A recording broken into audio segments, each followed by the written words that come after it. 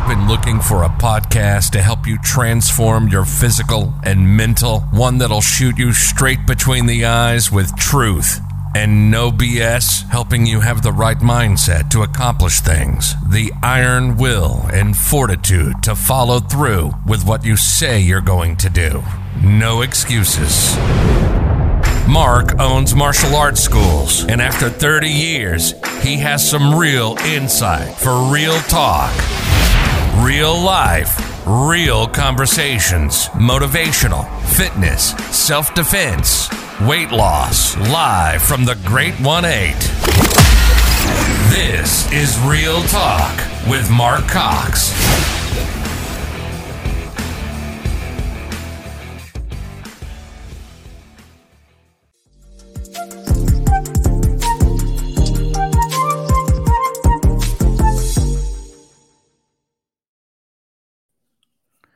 All right. Good morning. It looks like we're live, man. How you doing today? Hey, Mark. I'm doing good, man. Thanks for having me on. Yeah, I'm looking forward to this. I've been, we've got to chat a little bit, before this podcast, and then, getting to chew the same dirt.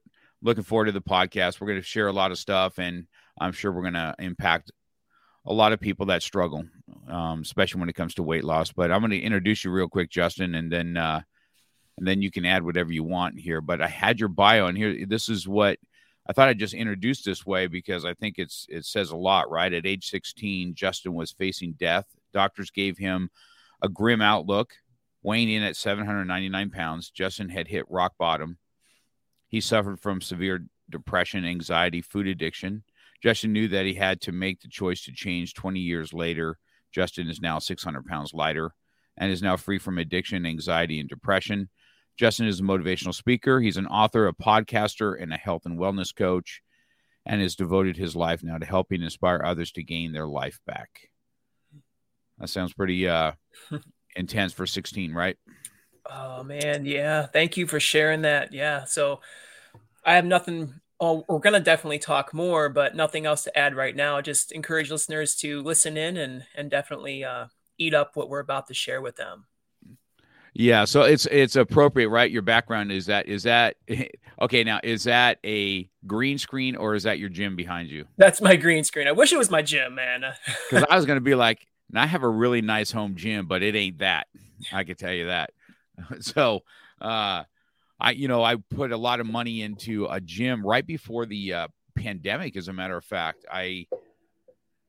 the gym culture has changed. You know what I mean? You got Planet Fitness and on Fridays they'll serve you pizza. Right. I'm like, what are we doing? Right. And there's no judgment here, and if you lift something heavy, something's wrong with you. And then you got Crunch now you got $10 gyms and $10 gyms bring $10 clients. And it just doesn't have that same. We had Powerhouse here for 20 years. That's where I went. Older guys went at 10 o'clock like myself and older bodybuilders and stuff like that. And it was just a gym culture. And that is just kind of taken. So I made my own gym at the house. But I'll tell you what, like today, it's freaking cold. You know what I mean? When I lifted today, I was like, man, it's so cold you can't work up a sweat. I got to wear a cut suit so that I can at least get sweating. You know what I mean?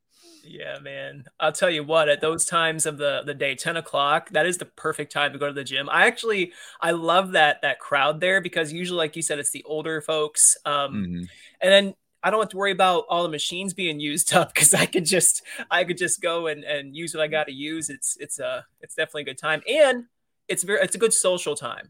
I don't know about you, but I've noticed younger people, myself included, we tend to put our earbuds in or something and then keep to ourselves. But in that time of day, it's like you get some socialization as you go with it, Yeah, because it's definitely an older crowd for sure, and that is I can't stand to go to the gym at 5 o'clock because these days you hit GoPros and iPhones because everybody's got to be taping themselves for TikTok or whatever they're, and then be on the machine for hours. I'm like, bro, man, move off. I have to exercise self-control when I go to the gym at 5 o'clock, and a lot of it.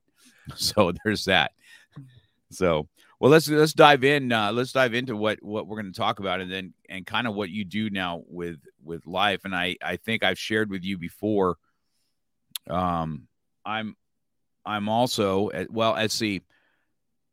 I always had probably been made fun of in school, especially junior high. And then when you look back on pictures, and I often wondered, I'm like, what the heck are they making fun of me for? I lifted weights when I was about 12 years old. I just always kind of liked it. I always liked lifting. I was that guy that looked on the back of the comic books and the guy getting kicked in the sand, and that you remember all that. And so I always kind of lifted weights back then. And so I was kind of bigger than everybody else, even more, my shoulders are wider and stuff like that. So, but in school, kids were just very cruel, and it did. And I shared with you that I believe that there's two kinds of fat kids in school, right? You got those that are jolly and ollie, and you got those that are borderline bullies. You know what I mean? And because that's how they deal with this oppression they have all day. And I was not the jolly ollie dude. I defended myself one time, and I realized, wow, people, at least they don't talk to my face if I do this. So what was it like at yours in school? When did that start for you? Yeah, Mark, that's man, I'm glad we can relate on that, even though it's a hard thing to go through, So in elementary school, it was easy. It was so easy because kids loved me at that point. I was the bigger kid. I was probably 2-3 times the size of my fellow classmates, and I was that bodyguard of my friends. Like, don't you touch my friends. I'll mess you up. I'll sit on you. You're not gonna have a good day if you mess with my friends. And kids were afraid of me. Now, I never was a bully myself. I just took that role of protector, if you will, or guardian, if you will. Well, after elementary school was over, it was time for middle school. And it seems like things have changed like night and day in middle school. I remember going, and there were upperclassmen. Our middle school consisted of 6th, 7th, and 8th grade. And then I would go to school, and I've noticed upperclassmen, they looked at me, they would take some glances at me, they would see me waddle, they would say some things periodically. Well, as time went on, kids got more mean. They flashed me nude pictures of women and said, "You're never going to have a wife one day," or whatever, girlfriend one day. They would poke fun at me. I mean, the ladies, the upperclassmen ladies, would actually tease each other to ask me out, which made me kind of feel bad at that point, because I'm like, well, I'm already feeling insecure about myself. So here you are doing that. And then I would always be the guy that waited till everybody else got up the stairs to go to the next class, because they would make fun of me from behind, and they would make fun of my bottom side, my backside. And I just remember, man, just feeling sad, just feeling a little down about that, and really insecure. And it fed those insecurities so much. And I would go home and I would just eat. That's where I was at. That's what I did. That was my escape. And that's what I would do to deal with it. So the bullying wasn't fun. It happened a lot in middle school, and it just wasn't something I looked forward to every day. I mean, it definitely made me not want to go to school sometimes, I did have good friends periodically. I made some friends, and kind of the misfits of the group, I would say.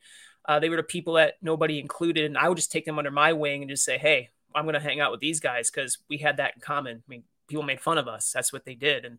And we were that group that had that in common. So we just hung together, and those became my close friends.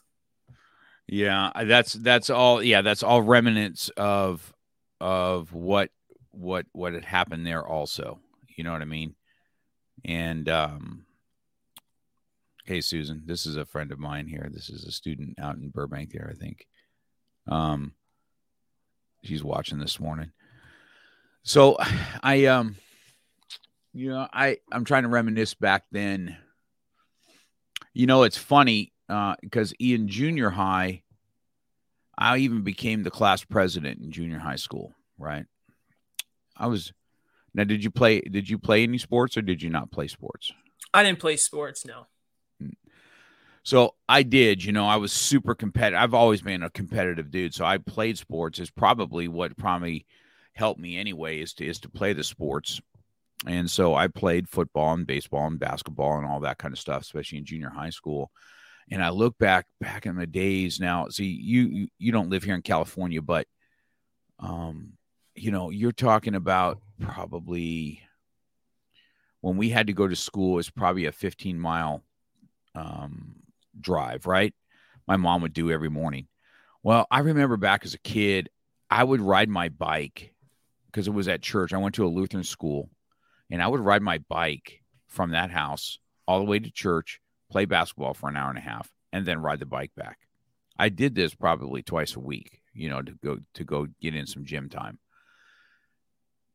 And still, and I look back on it too, on being hassled, and I don't know where it changed in high school, right?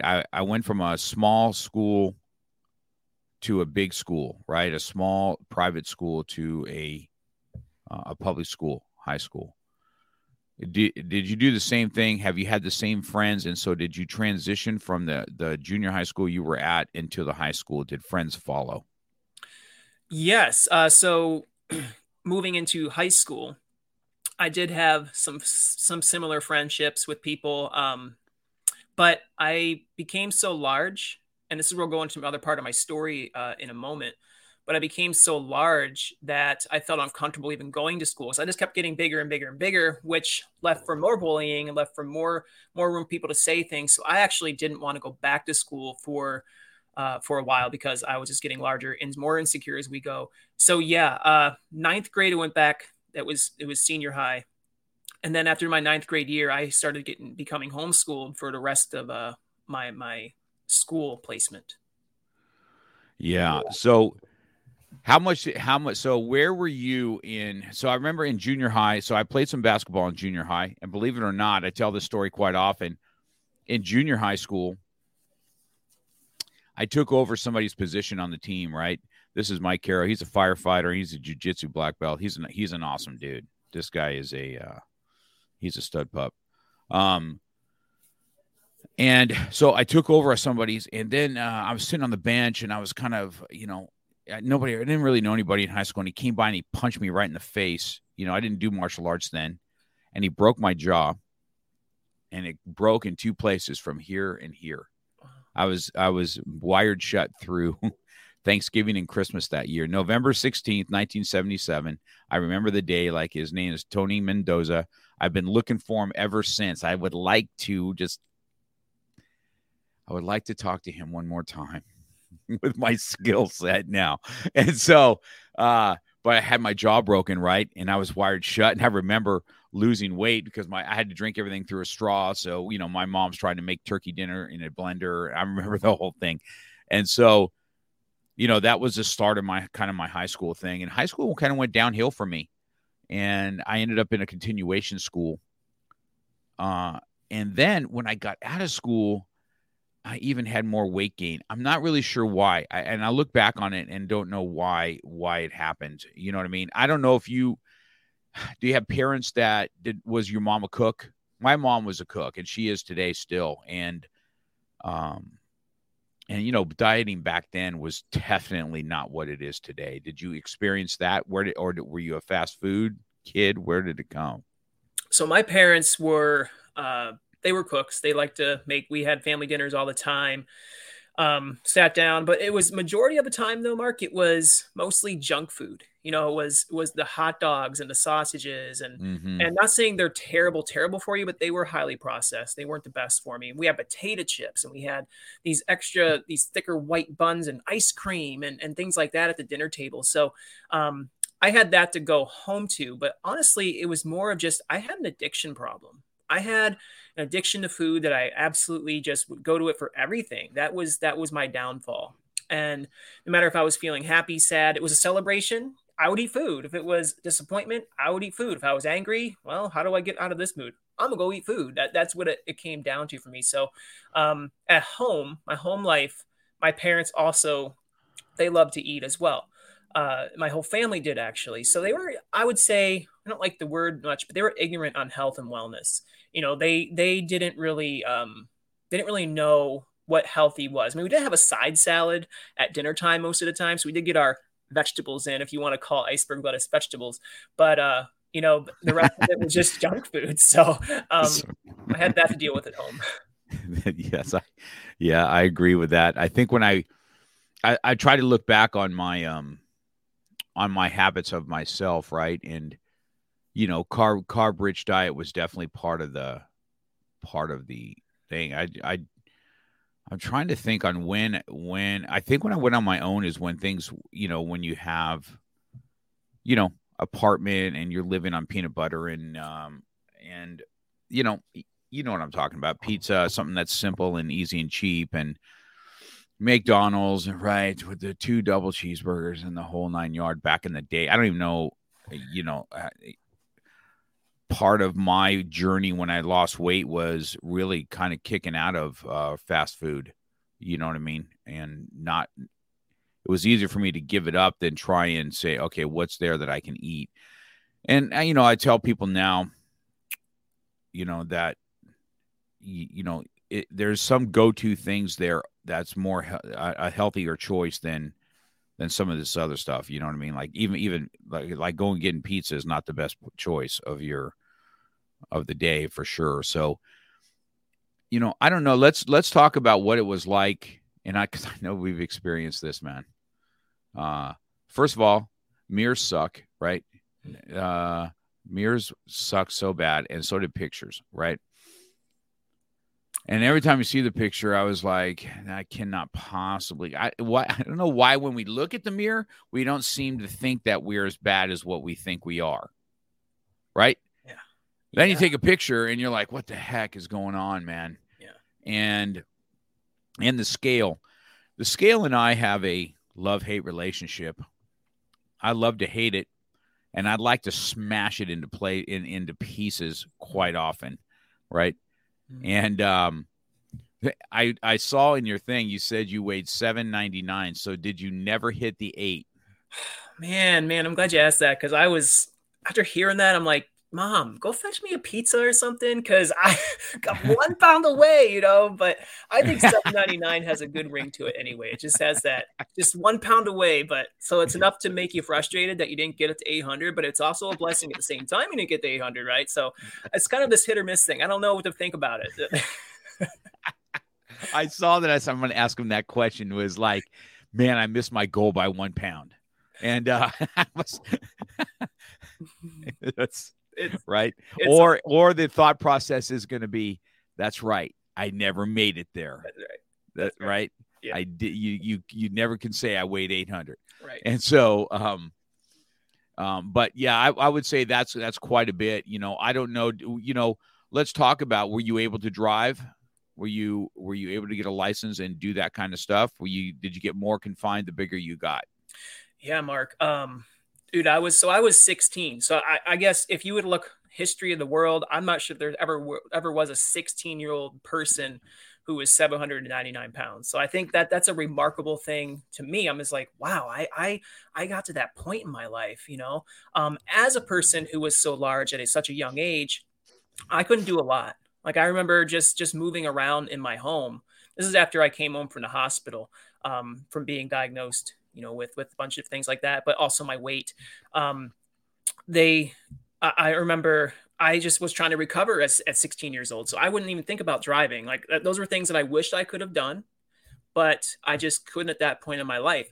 So my lifestyle was pretty simple, man. I sat on my bed, browsed the internet, watched TV. We didn't have, a lot of, we had MySpace back then.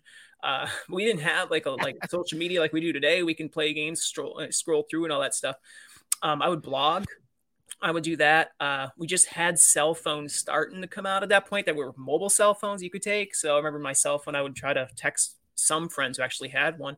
My life was very, very dull and boring, to be honest with you. And I ate food, but as I was recovering, I wasn't eating like I once ate. I wasn't the same person that way. But yeah, it was. I didn't do the things that my other friends were doing. In fact, I became jealous that my friends would go out and play football, and I wanted to go out and play football, but I couldn't. I was wishing. I was like, I wish I could do that, and I could eventually. So that's the good news. But I was at this point in my life where I needed help and assistance to get better, and I became better. So yeah, I remember just sitting there wishing I could do some of the things my friends were doing, but I just wasn't at the place to do it. Yeah, I think that, so health wise, were you on any other medications? I was on several different anti-anxiety / depression medications at that point in my life. I was probably on those for about 2 years, actually.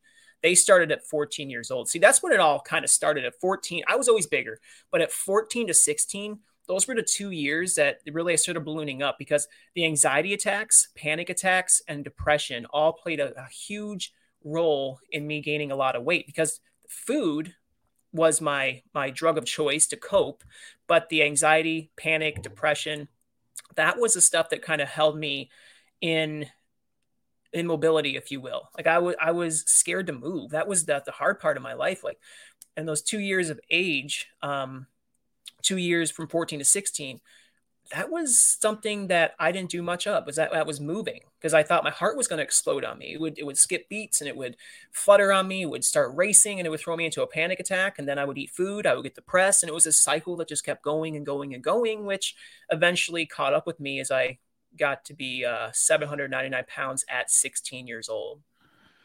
Yeah. Now that you say that, right? 16. Your youth is probably what helped save you, I would imagine. You know what I mean? So, yeah, that's a lot of formidable years that you definitely would have missed. But I think I shared this with you before. That depression thing, I don't know how I guess you hid your depression through, your food, right?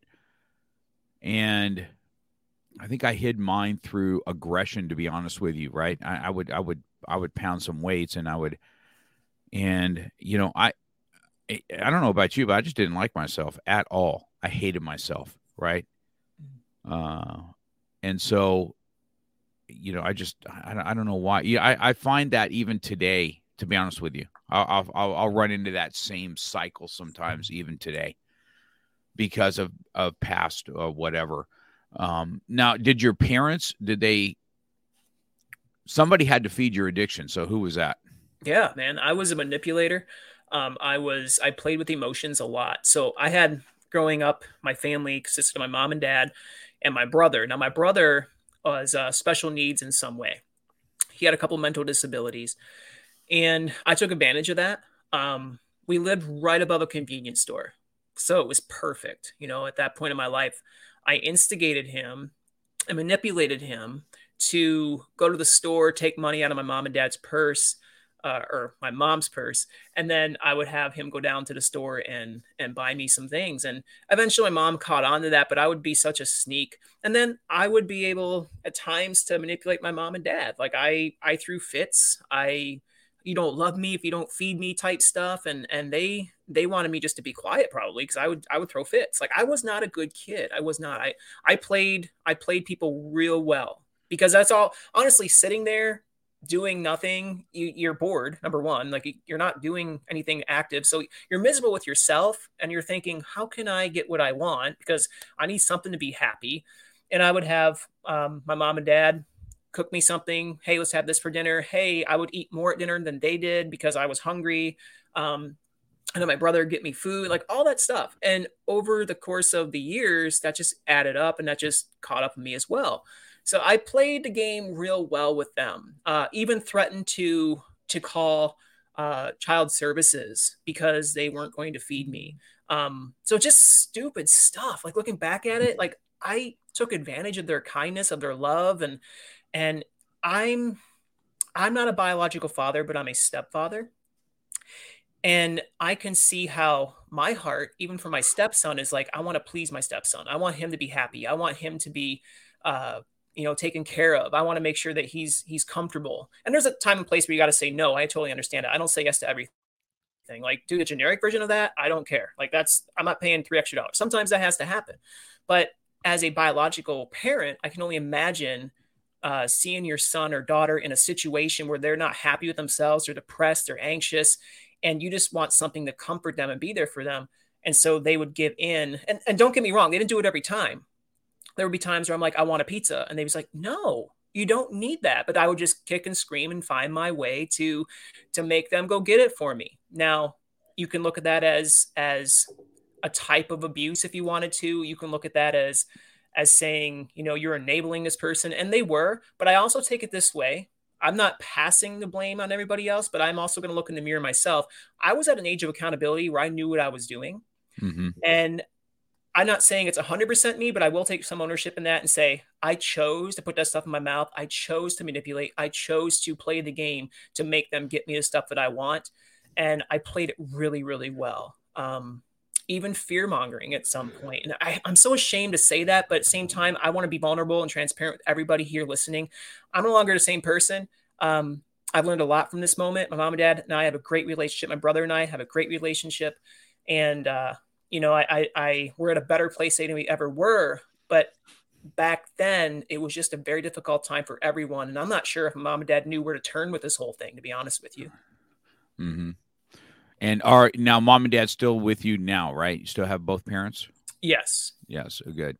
Relationship has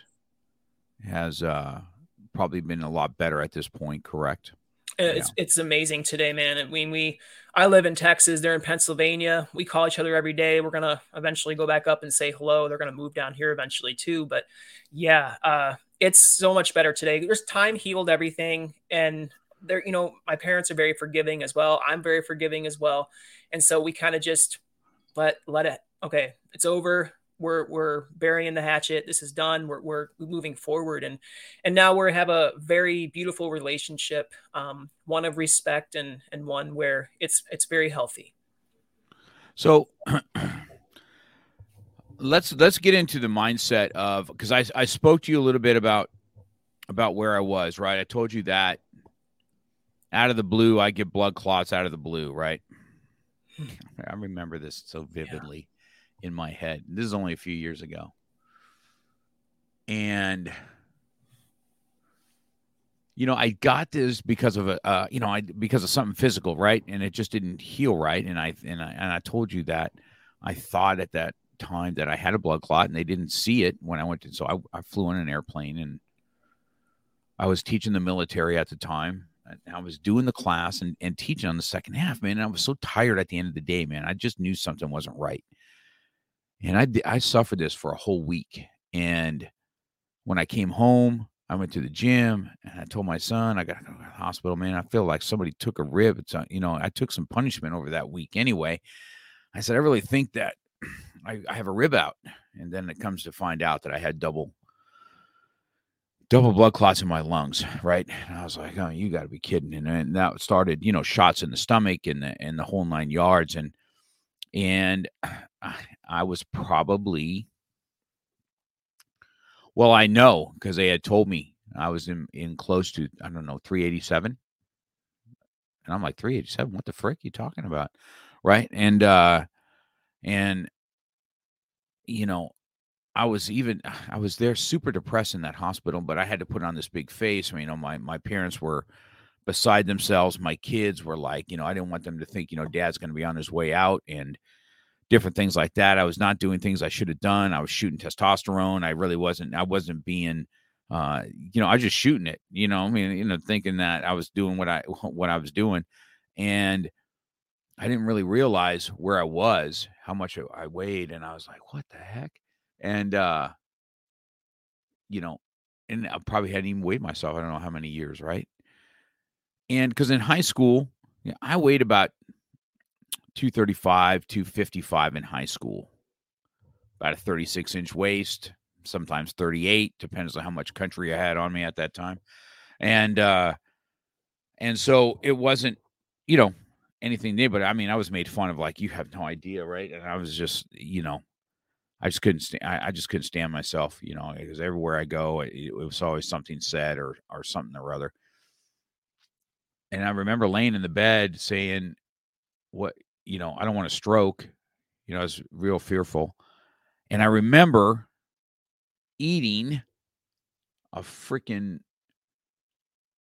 a candy bar. And I don't really even eat candy bars. Right. But somebody brought one, and that's what I'm eating.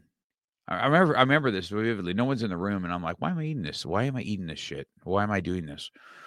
And then I remember in my head, it's like, well, if I'm going to die, I might as well die with a candy bar in my mouth then. You know what I mean? So that's where I started. But is in that bed is where my mindset started to change a little bit. where did your mindset change? What was did it come and go? Did you say, okay, I speak about this quite often. You probably, if I know you, I know this is true because I know me. We get super motivated right late at night. Tomorrow morning I'm going to start it tomorrow morning. And then around 2:00 in the afternoon, when life kind of takes over, our motivation hits. And if we don't have any self-discipline, we're like, okay, we'll try it next week. Yep. Right. I know that this is part of the process. When did you end up saying, okay, this is it? And did you have to start and stop, or when you made a mind shift, it started? Where did that transpire? Where did the mindset start? So when I was, just to retract to where it started to how I became focused on losing weight and becoming healthier. So the ages 14 to 16 is when I started ballooning up a huge amount of weight. And then I remember they had to rush me to the emergency room in Pittsburgh, Pennsylvania. So I was from a small town in Pennsylvania. 3.5 hours away was Pittsburgh, with a children's hospital. They took me by ambulance to that because I became so large. My doctor saw me at an appointment and was like, we have to take you to Pittsburgh. We have to take you to a children's hospital that's going to take care of you because we don't know what's going on. You could have blood clots. You could have, issues. There's so many different things that could happen at somebody your size. And so they took me by ambulance down to Pittsburgh, got me in the room there, took care of me, got my vitals all checked over. I was all good, oxygen put on there and all that stuff stabilized, if you will. Mm-hmm. And looking back at my life, I had nothing. I mean, sitting there in a hospital bed in a room watching television by yourself, your parents can't stay with you. They can stay until 9:00 at night or whatever, but they have to leave and being all alone, kind of scared, like what's happening to me? Like, what did I become? I'm only 16. I'm on oxygen. My heart rate at rest is like 118. I mean, I have sleep apnea now and a couple of things like that. And I just remember just thinking of my life, like, what am I doing? What am I doing? And I was nervous. I was scared. I was at a place in my life where I needed to change. And so in steps something that changed my life, and this is where my story comes in and it becomes unique. I had a knowledge of God. I had a awareness that there was something more because I didn't love myself. I hated myself. I didn't love how I looked. Like we were talking about the mirror. We were talking about the scale. Like I didn't love who I became or I was becoming. I didn't see myself having any value. I just didn't like who I was. But I knew that there was a creator who does love me for who I am and said, you know what? If you don't want your life, I'll take it. Give it to me. And so I gave Jesus my heart, gave him my life. I just said, you know what? Here I am, all yours. I need you to help me out, help me to get through this. I need your assistance. I give my life to you. And then I was a very perfect person after that. No, just kidding. We start. Yeah, me too. Yeah. We start, I start transforming my life, partnering with him to help me with that. But just taking small steps at a time. I just had a point in my life at that moment. I was 16 and sitting in a hospital bed. I knew my life had to be different. So that was the switch. That was the switch that I needed to turn on. Now, the journey to get there wasn't an easy one. You make that decision, you had to get better, you had to recover, there has to be something has to be done or you're going to die. Like that all is sinking through now. So that becomes a motivator. Your new way of looking at yourself. I now believed I was valued and loved, that my life mattered. I wasn't some fat guy sitting in a bed feeling like he doesn't have anything to offer anymore. I had to wrestle with those thoughts, but I erased those thoughts because I know what God said about me. And then that helped me transform my mindset.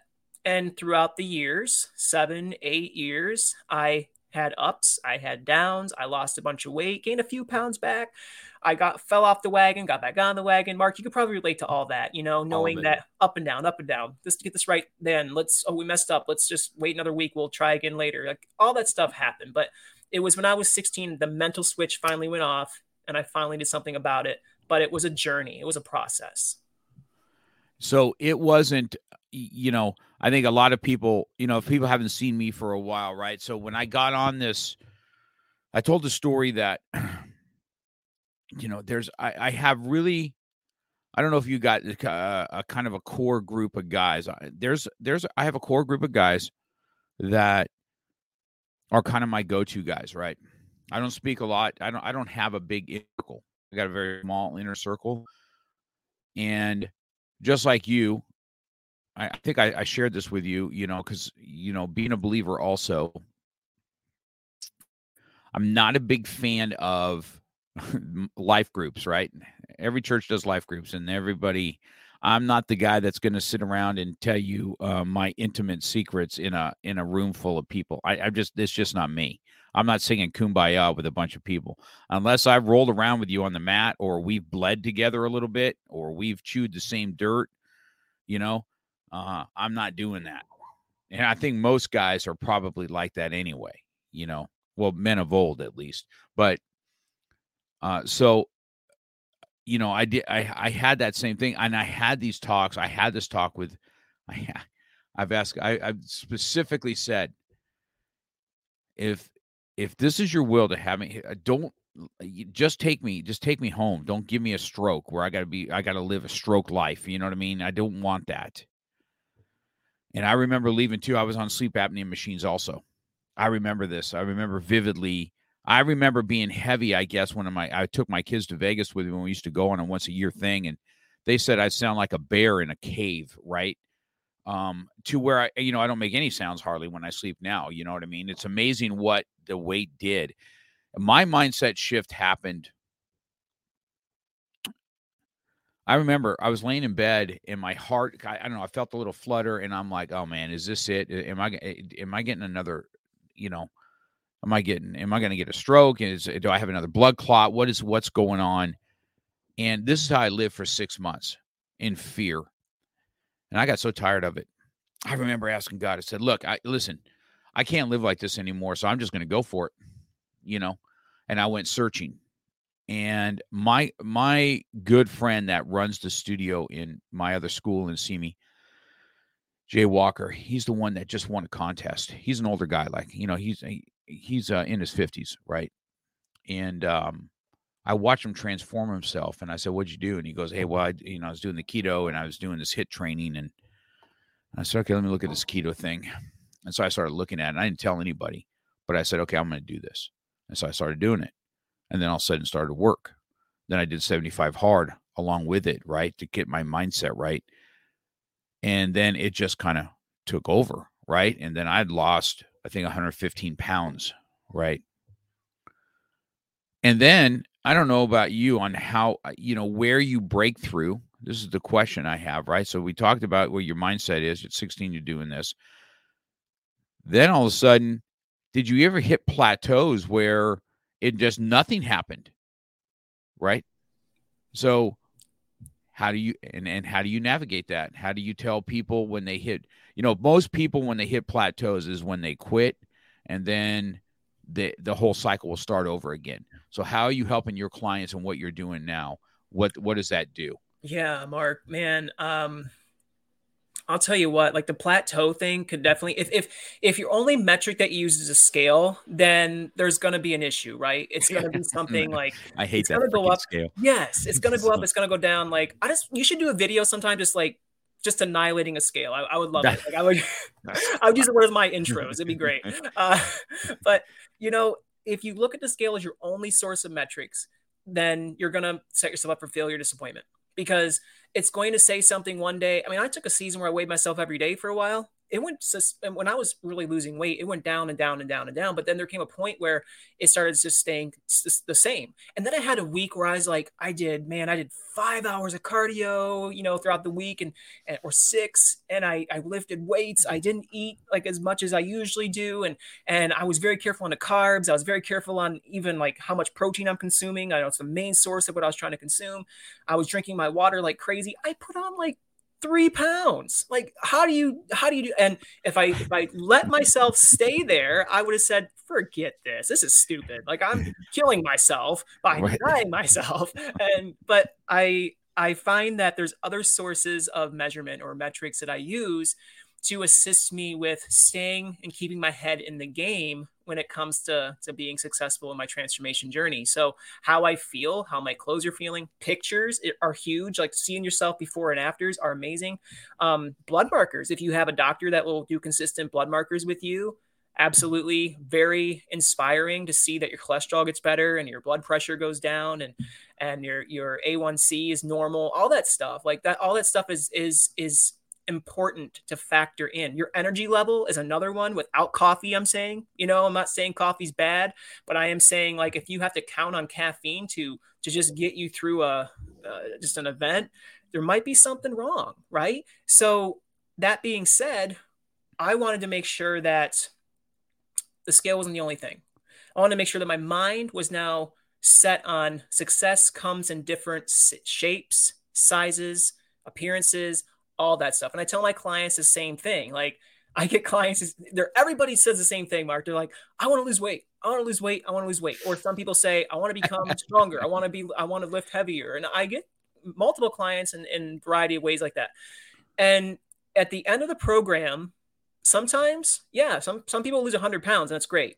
But some people, out of 3 to 6 months, lose maybe 25 pounds, and they have more to lose. But we don't look at that as a fail. We say, look at the changes you've made. Look at the new lifestyle you've now developed. Look at the lives you impacted around you. Look at your health now. Like, your doctor's really impressed. You're 25 pounds down. You probably have another 75 to lose, but you're in a way better place than you ever were before. So that becomes a new motivation. It's not the pill fixes it all. It's not the whole, you're going to lose 100 pounds in even a year or 6 months, but this is the consistency that you're developing, the mindset you're developing to become a healthier person. And that's what I focus on the most, is let's get to a better place mentally, because the physical will follow when you're in a better place physically or mentally and spiritually, I believe. Yeah, that's I think that's really good advice. I find that I think pictures are the main thing for me. I think when I did 75 hard, part of 75 hard is you have to take a picture of yourself every single day. The first time I did 75 hard, I didn't do the pictures like I should, right? I did a picture every day. But, I can make myself look really good in pictures. I can get the right angle, and I can do this, and I look really good in some of these pictures, right? Because I know when I take a good picture, because everybody's like, what the heck? And I'm like, man, angles and lights, bro. Angles and lights, okay? Can make me look like a movie star. And so the next one I did with a shirt off, okay? Now, I don't know about you where you're at now, even in your journey. My sons, even after they had lost a lot of weight, my son Daniel, I think for the first time ever, he probably went to the beach and took his shirt off. You know what I mean? Yeah. I haven't had my shirt off in public, and I don't even know how long, right? And so, and you can see you can see I have some definition in my arms, but I can tell you right now that, when I punch, you're going to see some of that little bit of that loose skin. You see how it pops. Mm-hmm. And that sucks. You know what I mean? I remember having this in the weight loss thing. Like, man, what am I going to do with all this hanging skin? I got hanging skin now today, even myself, but, in my legs and stuff like that. And I hit a plateau. I don't know where you're at. This is me. Now, I don't know what your journey is with food. Food has always been something that has upset my goals in life. My first goal, believe it or not, when I was 18, I wanted to go in the Coast Guard and be a cop on the water. I wanted to go out and bust pot boats. I remember seeing these guys coming in, and they were spray painting pot leaves on their boat. And I asked one of the guys, I said, what does that mean? He goes, this is how much every leaf is what we've caught on the water. And I said, man, I want to do that. And so I went at 18, and they said, your physical fitness is not near it. Now, the Army said, just come on in, right? The Coast Guard did not. And so, but that's what I really wanted to do. So I didn't do it. So everything that I kind of wanted to do in life, right? The next thing, I used to really, really want to be a homicide detective. Once again, the physical side of things, to do it was not easy. And so I started developing this attitude of, I can't do things. And my relationship with food is I don't really enjoy going out I enjoy going out and listening to everybody talk, and I could have some black coffee and water and watch everybody eat and enjoy their food. And I don't enjoy it. I just don't enjoy it. I don't enjoy food. I don't enjoy going to. It doesn't mean I won't go to a restaurant and there's a few things that I can get that really are, when Kat and I go maybe and we, I could have a nice piece of salmon with some Brussels sprouts, but I haven't really had sugar. Hasn't been part of my gig for a long time. And when I have some sugar, the guilt and everything else that comes with it is just, and then a headache, and I'm like, man, this sucks. And because I lived on sugar over there for a while, you know what I mean? So what's your relationship with food? How does that look for you? Did it change over time, or how does that look now? My relationship with food, I mean, I can relate to some of the things you're saying. I mean, I think the last time, so my birthday was November 5th, just past year. It was 20 years of celebrating life for me. And 20 years of almost dying, right? It's my death sentence. So I have now a life sentence, which is great. And I remember my wife, she asked, it's always a big deal every birthday, because I don't eat sweets. Very rarely do I eat sweets. And maybe 3 to 4 times a year, it would be something I enjoy, right?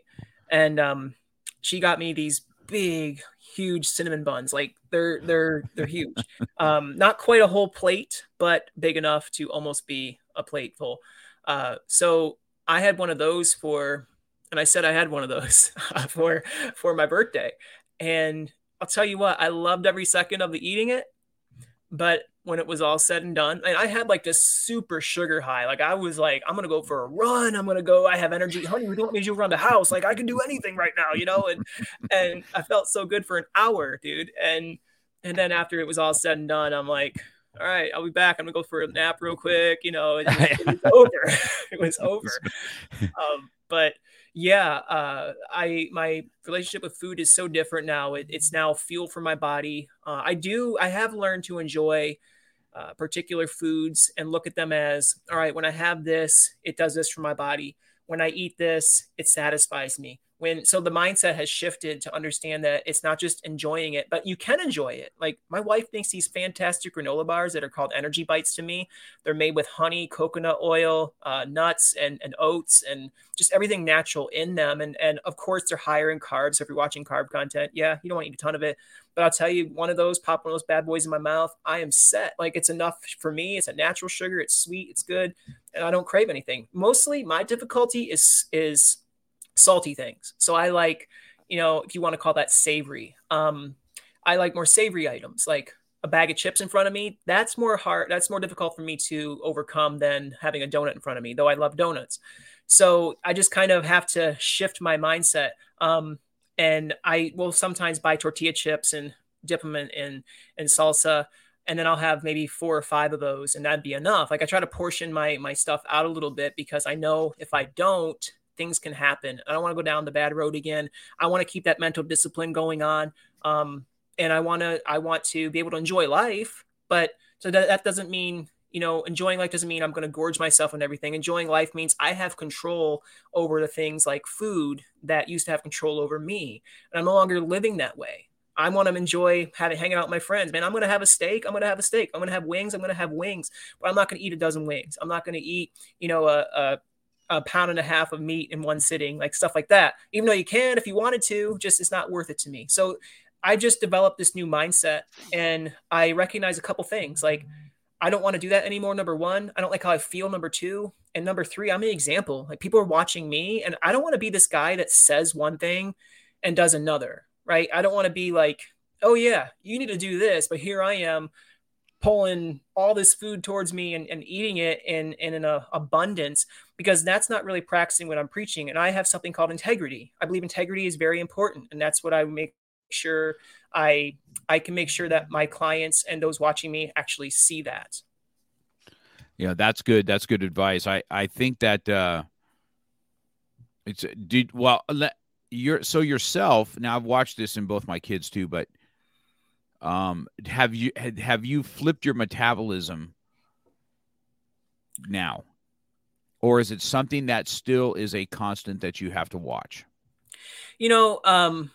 I exercise 5 to 6 days a week. That includes strength training and cardiovascular exercise. I'm pretty active, minus the time I'm on my computer or doing what I have to do, like when it comes to sitting. But most of the time, I'm pretty active. Now, have I fixed my metabolism? You would think with the activity that I do and the foods that I consume, you would think that I would be good. But let me tell you something, man. I can put on over a weekend, and this is just a weekend not of eating bad, but okay, I had the normal food intake, didn't really exercise much or move. I put like 5 to 6 pounds of water weight on sometimes in 2 days, which can get a little discouraging. If I weigh myself too frequently, I could see that. So it's interesting. I know what it takes. I know what my metabolism requires of me to get to a good place.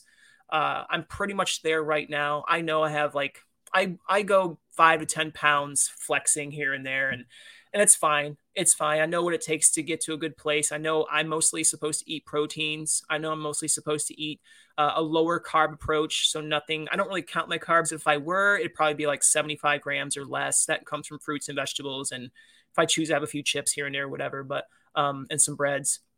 But I know that's what it takes for me. And the exercise. If I don't move, I notice I don't, I tend to gain. Again, I don't believe it's fat. I believe it's water weight, but I know what it takes for me to get to a healthy place. So I'm in tune with my metabolism, if you will.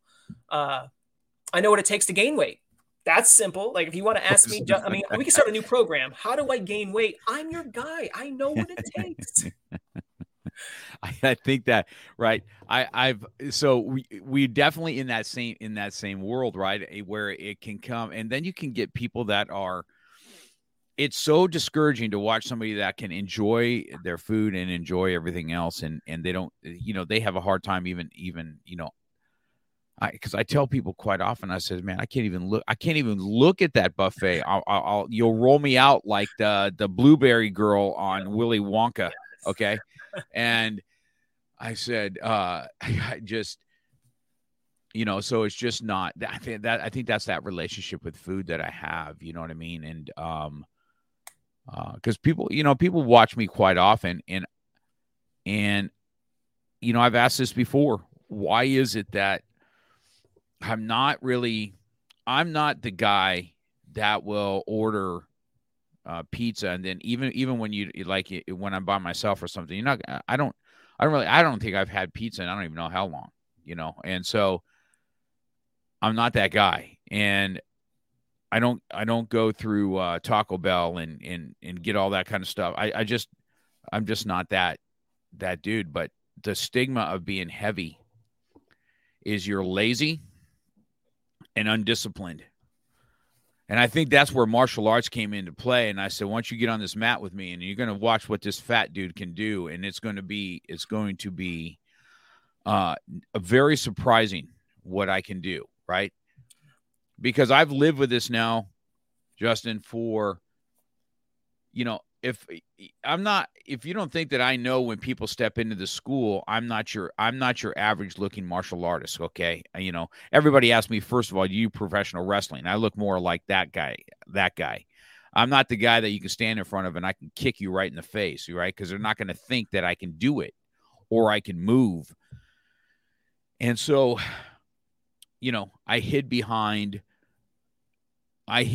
earlier in the days, I hid behind my weight and my insecurities by lifting something really heavy, because everybody was still impressed with I could squat, 600 pounds, or I could deadlift 450. And, you get in that gym and you're just like, rah, and lifting stuff people can't do. It's so, yeah, it was awesome, but it's super unhealthy too, because the diet wasn't part of it. I wasn't bodybuilding. I was powerlifting. And so I hid behind that. And then, I just don't know, this still happens today because, I know what people think when they come in, and then all of a sudden they get on the mat with me or they watch me move and they're like, how do you do that? Or I hardly ever see you eat, Mr. Cox, and da-da-da. And I've told people before, I said, you don't see me eat because I just don't have a good relationship with food. I just don't. Yep. And It doesn't make me happy. It makes me happy being around you guys. It just doesn't, it's not that thing. And even today, right? Even after losing 115 pounds, I was telling Jay the other day, I said, hey, listen, man, I've been in this lull here now for 7 months. And I said, where the scale's not moving. Now, the thing about me is the weight you have, I've told you before from my powerlifting days, I'm a pretty thick dude, but it still suffers on my knees. Weight suffers on my knees. So I've not been back down to any kind of even high school weight, right? And to lose another 60 pounds right now has been really hard because I want to compete. I'm 61 and I want to get out there with another 61-year-old and compete. And there's not very many super heavyweights that are going to come out and do it. At 61 years old, you're not going to get hardly any 61-year-olds that want to compete anyway, but let alone at that. And so I'm like, okay, do I got to go drop down a weight and go after with these guys a little more athletic and they're still in their late 40s, early 50s? You know what I mean? That makes a difference. Mm-hmm. So those clients, somebody like me that, do you agree that the stigma of being fat is you're lazy and all you do is sit around and eat? I freaking can't stand it. I'm telling you right now. See, it gets my blood boiling. It gives me goosebumps like I'm going to crack you right across the face. And when I hear it, because it pisses me off so bad. So tell me you haven't heard that. Oh, dude, I've heard it. Yeah, it's so simple for some people just to say, just go run, just go do something. Like, dude, I could probably surpass you in cardio any day of the week. Like, you're not doing anything. I'm already working out. Some people, genetics play a part, and there's really nothing you can do beyond that point. Like, you can do all you can to change. I always tell people that too. Like, do what you can, eat healthier, exercise, move, do what you can. If you want to take some supplements that are healthy for you, do it, do all that stuff. But there's going to come a point where genetics play a role of your makeup. It's just the way it is. I'm not saying you have to be destined to be fat, overweight, things like that. But I am saying you might be a thicker person. I am. My mom was thicker. And guess what? I follow her footsteps. I have her dad or her build and her dad's build, my grandpa's build. And it's just the way it is. And I got to be okay with who I am. Like, I can't go and say, I could go get plastic surgery done. I could go, do some unhealthy things to get to a different place or a better place in my mind, if you want to call it that. But I also finally come to a place too, Mark, where I accept myself for who I am. I will change what I can.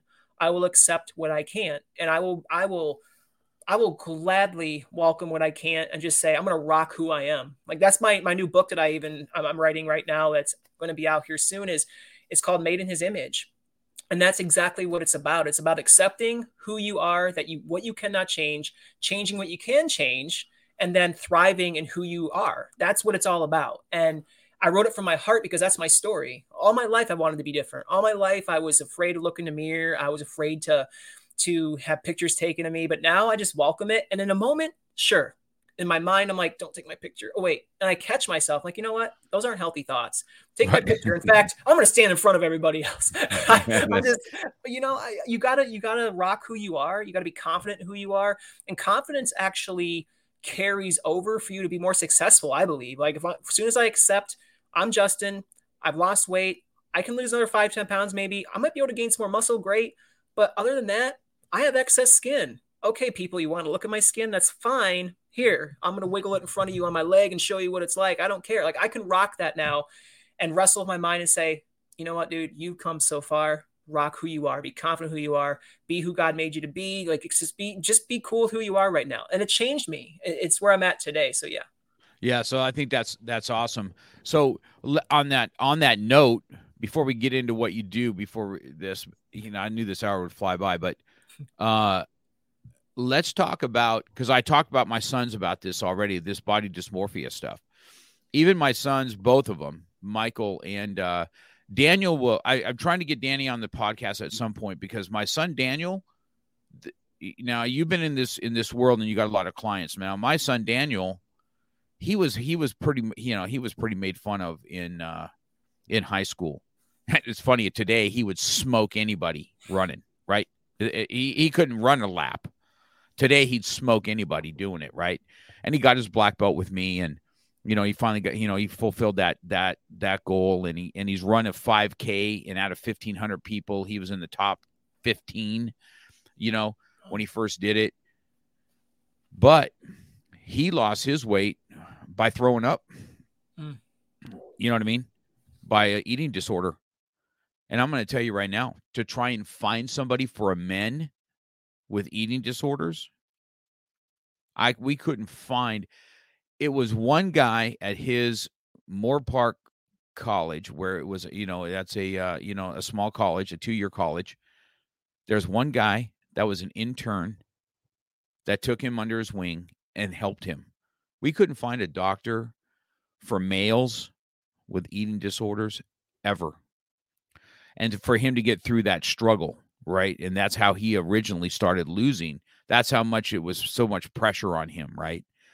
And even today, he's like, Dad, he's like, he's starting to lift a little bit, because I said, hey, man, you're sinking in a little bit, bro, from all your running. You got to get it. You got to go lift some weights, man.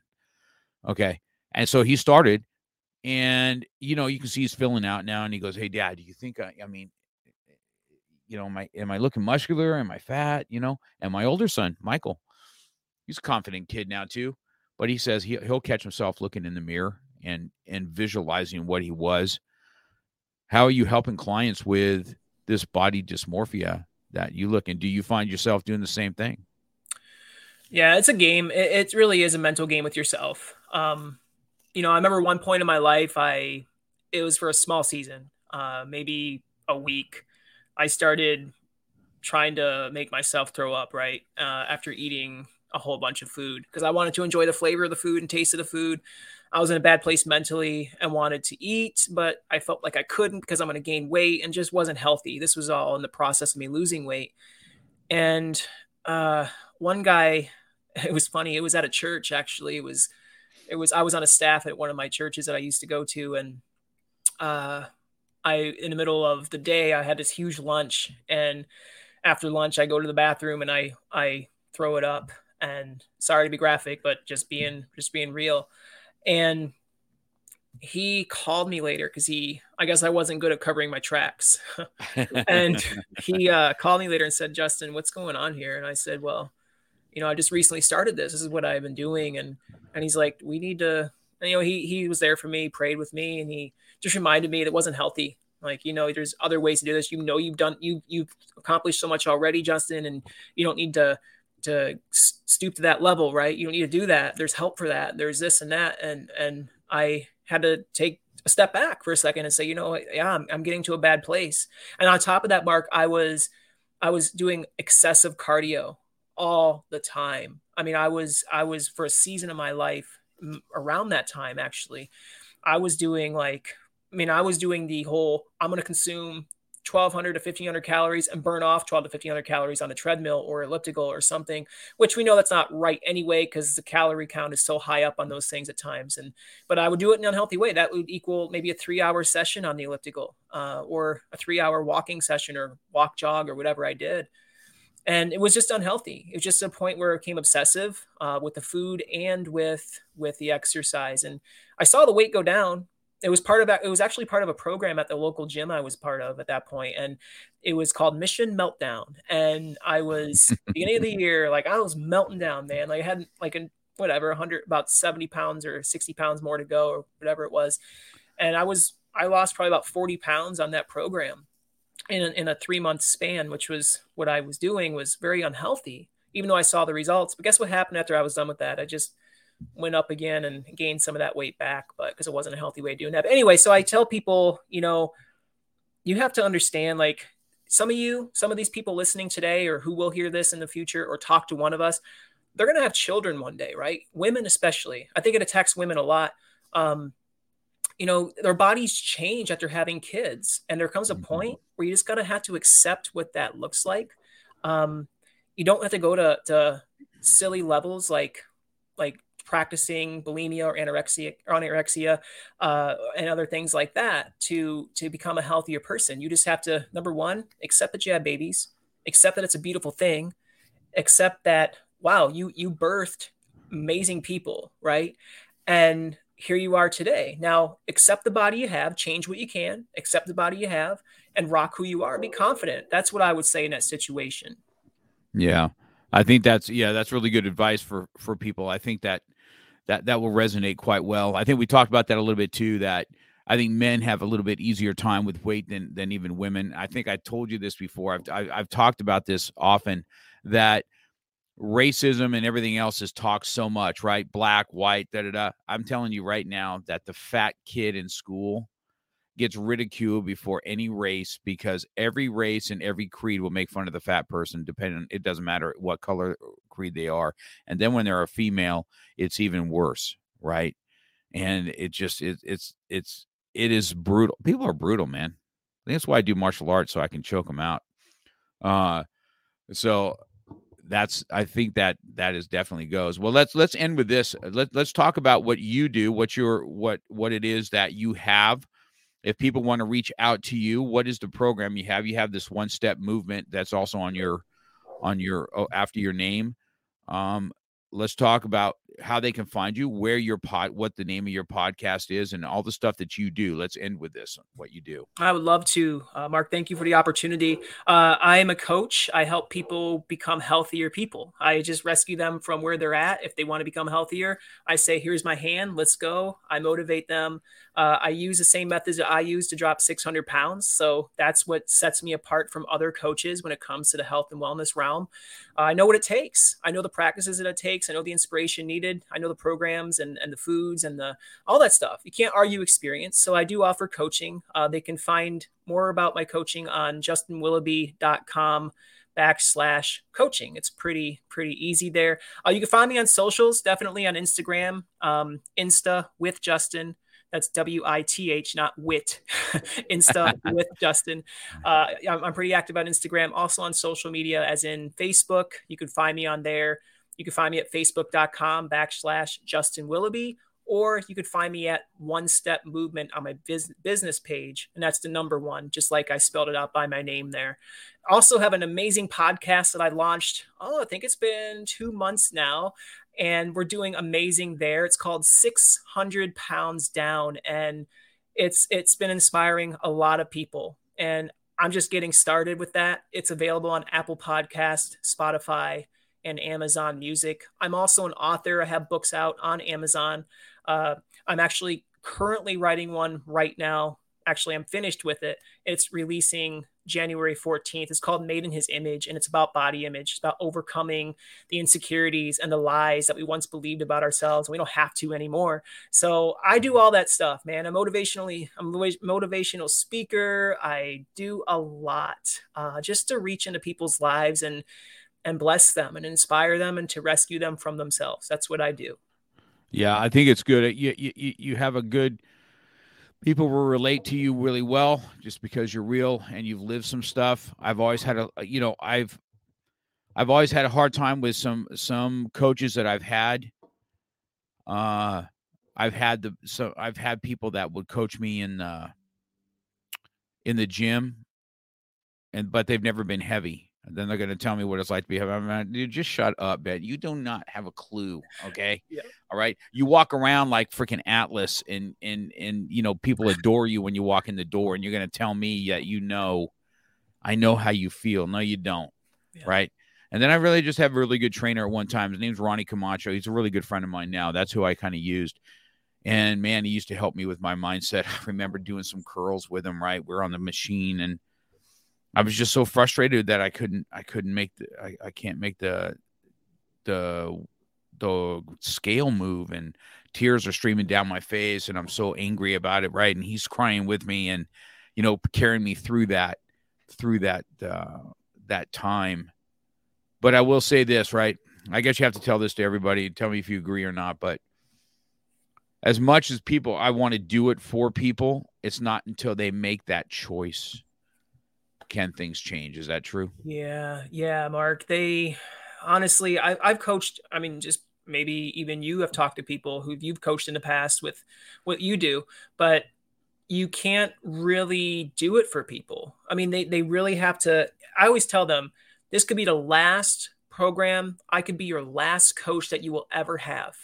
And you can walk away from this program. You can walk away from my coaching as a successful, transformed person who is seeing success and is set up for success for the rest of their lives.